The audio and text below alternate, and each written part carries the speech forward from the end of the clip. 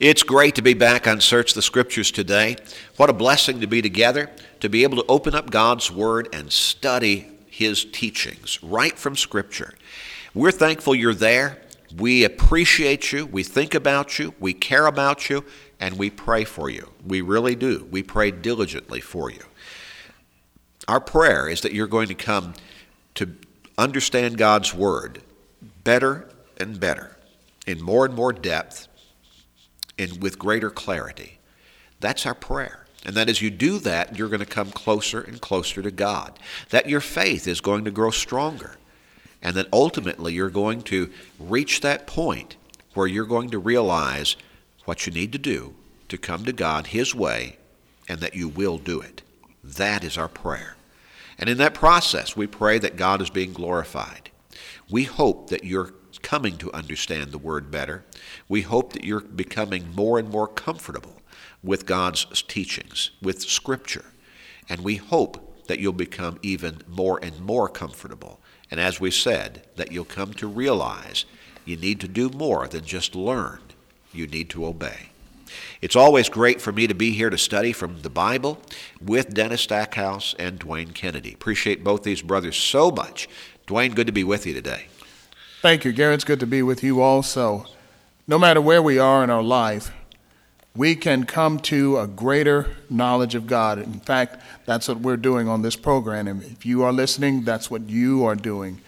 We can draw nearer to God, and God can help us to get through whatever it is that we might be enjoying or struggling with, as long as we remain focused on what He is teaching us.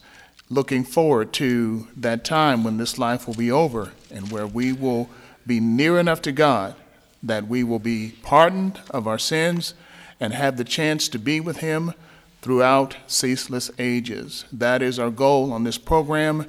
That is why we study, of course, also to make our lives just a little bit better, especially where it's rough around the edges. It's good to have you on the program, and it's good to be with you, Dennis. Thank you, Dwayne. Thank you, Gary. I'm certainly blessed to be with you both today on the show. And we do want to extend another word of welcome to all who are listening to Search the Scriptures. We're certainly pleased to have you with us today. You know, one thing, it occurs to me we don't mention often, or maybe we haven't mentioned much at all in the past. Here on Search the Scriptures, the Bible that we're using to read from and to quote from is the New King James Version. Now, I know many of our listeners may be using different versions. If you would like to have access to a New King James Version, of course, that will allow you to read right along with us, word for word. But there's also an advantage in using different versions, because you may get a little better explanation because the wording in one version is just slightly different from what we have in the New King James. But all in all, no matter what version you are using, we'll be able to come to a better understanding of God's Word and to know the truth, and that is our goal. And people can follow along in just about any version. They can. And they'll get the sense of what we're reading there. That's right. Because the language will be very close. It will. We're going to start a new study today. I want to begin by posing a scenario. Now, obviously, this is an imaginary scenario, although we sure wish that it was true. The story goes that Satan decided to go out of business. Oh, that's good news. Oh, wouldn't that be great? As I said, it's imaginary, but we sure wish it was true. And so in this imaginary scenario, as he decides to go out of business and retire, he puts all of his tools up for sale. So on one day, he has everything laid out on row after row of long tables, everything labeled, everything priced, and anybody can come in and go through the whole assembly and they can pick out whatever they want. But there's one tool that's displayed all by itself in a glass case. And it just has a simple label on it, and it says discouragement. and it's more expensive than everything else that he's got on all those other tables. Now, different customers, isn't that something? Yes. As if somebody would want to buy these tools. But again, we're talking about an imaginary scenario. So different customers come along and they begin questioning him. Why is this tool all by itself? And why is it so much more expensive than all the others? And look at it. It's more worn down than most of these others as well. Why have you got it priced so high? Well, the devil responds, and he says, discouragement is priced higher because it's more valuable than almost all the other tools at my disposal. It's more worn down because I use it more often than just about anything else. And he explains, he says, you see, discouragement can get into people's hearts when almost nothing else can. And I can use it on almost everybody. And you know what's really cool about it? Most people don't even realize that it's from me. They think it's just happening to them. They don't realize that I'm doing it, that I'm behind it all, that I'm behind their discouragement. Well, as I said, an imaginary scenario. The strongest of people become discouraged and frustrated. And I mean the strongest of people, the most positive-minded, still become discouraged and frustrated. And though called by different names, the effects are essentially the same, at least to a great extent. We may call it the blues. I've got the blues today. I've got the blahs. I'm down in the dumps. I'm depressed. I'm a little down and out today.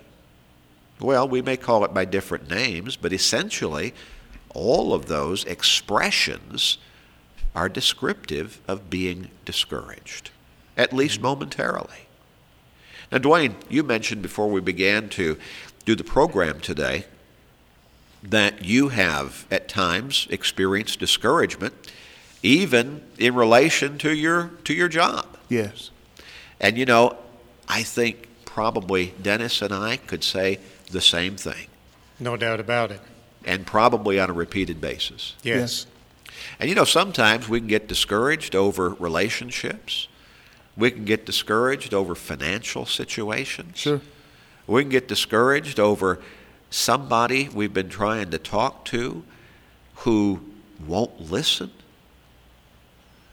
I know preachers and teachers of the gospel get discouraged at times, or at least they wrestle with potential discouragement because they're trying to teach people and they just don't seem to get it. Right. Mm-hmm. Discouragement can come in all different forms. Somebody can get sick and they get discouraged. That's right. They can suffer a physical injury and get discouraged. They can lose their job and get discouraged. Yes. They can get a pay cut and get discouraged. They can get the message that a loved one, family member, or friend died. Right. And they can get discouraged. We could go on and on. Discouragement comes down all kinds of avenues. But again, the strongest of us become discouraged and frustrated. And we need to recognize that. We need to realize that life cannot be lived on a continual high. Even the sun goes down every night, doesn't it? Yes. Mm-hmm. Now, the great thing and the encouraging thing is it comes up the next morning. It does. Mm-hmm. That's right. If we end up getting down and staying down, now then we've got the real problem, and the devil wins. Yes. Mm-hmm. Now, the exception to that would be in terms of true clinical depression, which is a medical disorder. That's something completely different. But we're talking about discouragement, Right. generally, on a common basis. If the devil can get us discouraged and keep us discouraged, or influence us to respond to our discouragement in wrong ways, Yes. then he's won. Yes. He's won. And we're facing the possibility then of eternal discouragement at having missed heaven. We need to be careful. We need to be on guard. We need to be alert. And we need to be equipped to deal with discouragement. And you know, if we'll walk with God, we can be. That's right. Mm-hmm. Yes. No matter what might come, we can be. Mm-hmm. There is a great psalm that I believe, as we study through it, can help us with this common problem of discouragement. And I believe as we go through this psalm, we should be able to see where the devil can indeed be very active in discouraging people, and ultimately, through that discouragement, leading them away from God. Psalm 42. Let's turn over there. Psalm 42. Now, why don't we just run through the psalm briefly to begin with, and then we'll come back and start looking at it in some detail. Psalm 42. Dwayne, how about reading that for us? As the deer pants for the water brooks, so pants my soul for you, O God. My soul thirsts for God, for the living God. When shall I come and appear before God? My tears have been my food day and night, while they continually say to me, where is your God? When I remember these things, I pour out my soul within me, for I used to go with the multitude. I went with them to the house of God, with the voice of joy and praise, with the multitude that kept a pilgrim feast. Why are you cast down, O my soul? And why are you disquieted within me? Hope in God, for I shall praise him for the help of his countenance. O my God, my soul is cast down within me. Therefore I will remember you from the land of the Jordan, and from the heights of Hermon, from the hill of Mizar. Deep calls unto deep at the noise of your waterfalls, and your waves and billows have gone over me. The Lord will command his loving kindness in the daytime, and in the night his song shall be with me, a prayer to the God of my life. I will say to my rock, why have you forgotten me? Why do I go mourning because of the oppression of the enemy? As with the breaking of my bones, my enemies reproach me, while they say to me all day long, where is your God? Why are you cast down, O my soul? And why are you disquieted within me? Hope in God, for I shall yet praise him, the help of my countenance and my God. Now, Dennis, look at verses 1 through 3, and why don't you reread those, and let's talk about those particular verses to begin with. Okay. As the deer pants for the water brooks, so pants my soul for you, O God. My soul thirsts for God, for the living God. When shall I come and appear before God? My tears have been my food day and night, while they continually say to me, where is your God?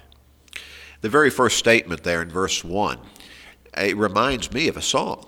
Yes. A song that's a beautiful song. Mm-hmm. As a deer pants for the water, so Yes. my soul longs after you. I felt like singing it. Yes. Yes, yes. Beautiful, beautiful song. So meaningful. Now, here is the psalmist expressing that deep desire for this personal relationship with God, for closeness to God. I believe that's something that's innate within all of us, this longing for, this desire for God. Now, certainly we can repress that, but I think it's there in everyone. I hope it is within everyone. Mm-hmm. And certainly it should be, because we are created not only by God, but in God's image. That's right. Going back to Genesis chapter 1, verses 27, 28, and so on. Mm-hmm. So here is this psalmist, and he's, as the deer pants for the water brooks. And perhaps many of us have seen deer at some particular body of water. And we know that if you kind of follow the lifestyle of the deer, now we don't do that all day long, but if you kind of drive around and you notice how the deer go every day, you find them going through the same migratory route day in and day out, it seems like. You can even see paths that are trampled down through the grass and the underbrush where they go that same way. And they're going to go to water. Mm-hmm. They're going to go to water every day. And maybe some of us have seen them actually by the water's edge, mm-hmm. drinking the water. Well, we know that water is absolutely necessary for life, don't we? Yes. The deer's got to find that water to stay alive. If the water dries up where he is, he's going to go someplace else where he can find water. Now, that's the analogy that the writer is using in talking about how he longs to be with God, to be close to God, to have that good, close, personal relationship with God. Now, someone might say, well, why is he all discouraged about that? Why doesn't he just turn to God? But you see, as we go farther in those 3 verses, we have more revealed to us, don't we? Yes. Mm-hmm. My soul thirsts for God, for the living God. When shall I come and appear before my God? Notice, my tears have been my food day and night, while they continually say to me, where is your God? We're talking about somebody who has a sense of being cut off from God. Mm-hmm. Yes. Probably we're talking here about either an Israelite, one of God's people in Old Testament times, who is either a prisoner of war or who may be one of the people of Israel who have been taken captive during the captivity. But he's not home anymore, it appears. He's cut off from God. And so remember how closely the Israelites of Old Testament times associated God's presence with the temple and with Jerusalem, the temple being in Jerusalem. And so he's saying, my soul thirsts for God. Oh, I want to be with God, the living God. When shall I come and appear before God? And then you get the further insight in verse 3, where he says, my tears have been my food day and night. He's discouraged. He's down. He's experiencing deep, profound sorrow. But what's at the base of it? He's cut off from God, yes. He feels like. Mm-hmm. And notice, while they, who are they? Enemies, obviously. While they continually say to me, where is your God? Now, that's a taunt, isn't it? Yes. Yes, it is. It's a daily taunt.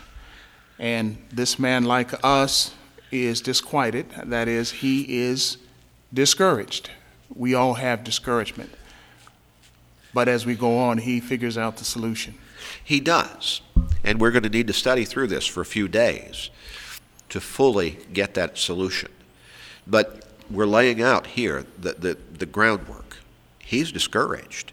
He's got enemies out there who are taunting him, as you said, Dwayne, if not daily, on a repeated basis. Yes. Where is your God? He's cut off from God. That's his perception. Well, as we're going to see as we go farther and look at this in more detail and more carefully, he's not living at home anymore. I don't mean he just moved away to a different town. He's not in the land of God's people anymore. He's not near the temple. He's not able to go to the house of worship with the people of God. Mm-hmm. He's removed from all of that. And these enemies who have removed him are continually taunting him. Where is your God? And the sense being, You believe in God? He lets you come to this end. Yes. Where is your God? Somewhat similar to the thief on the cross with Jesus, who was taunting our Lord at the time of the crucifixion. And basically he was saying at that point, yeah, if you're the Son of God, come down off the cross. Save yourself. Save us. Ridicule. Ridicule. A way of belittling. Mm-hmm. And again, what a challenge. And what a negative challenge. Why did God, if you believe in God, why do you let this happen to you? Yes. You think your God is so powerful? How'd you end up here? We don't believe in your God, and we took you captive. You're our prisoner. You're under our control. That seems to be the sense, basically, that this psalmist is expressing in the opening verses of this psalm. Mm-hmm. And so no wonder, he says in verse 2, that my tears have been my food day and night. Oh, he's down, forlorn. Now, we're not given further insight as to how he ended up to be where he was. Again, obviously, it seems that he's either a prisoner of war, I think fairly obviously, or one of the captives. Now, if he's one of the captives, then we understand that God allowed his people to be taken captive because of their unfaithfulness to him. Mm-hmm. Now, I suspect there are a lot of people who have become unfaithful to God, who farther down the road have found themselves, as a consequence of their unfaithfulness, in dire straits.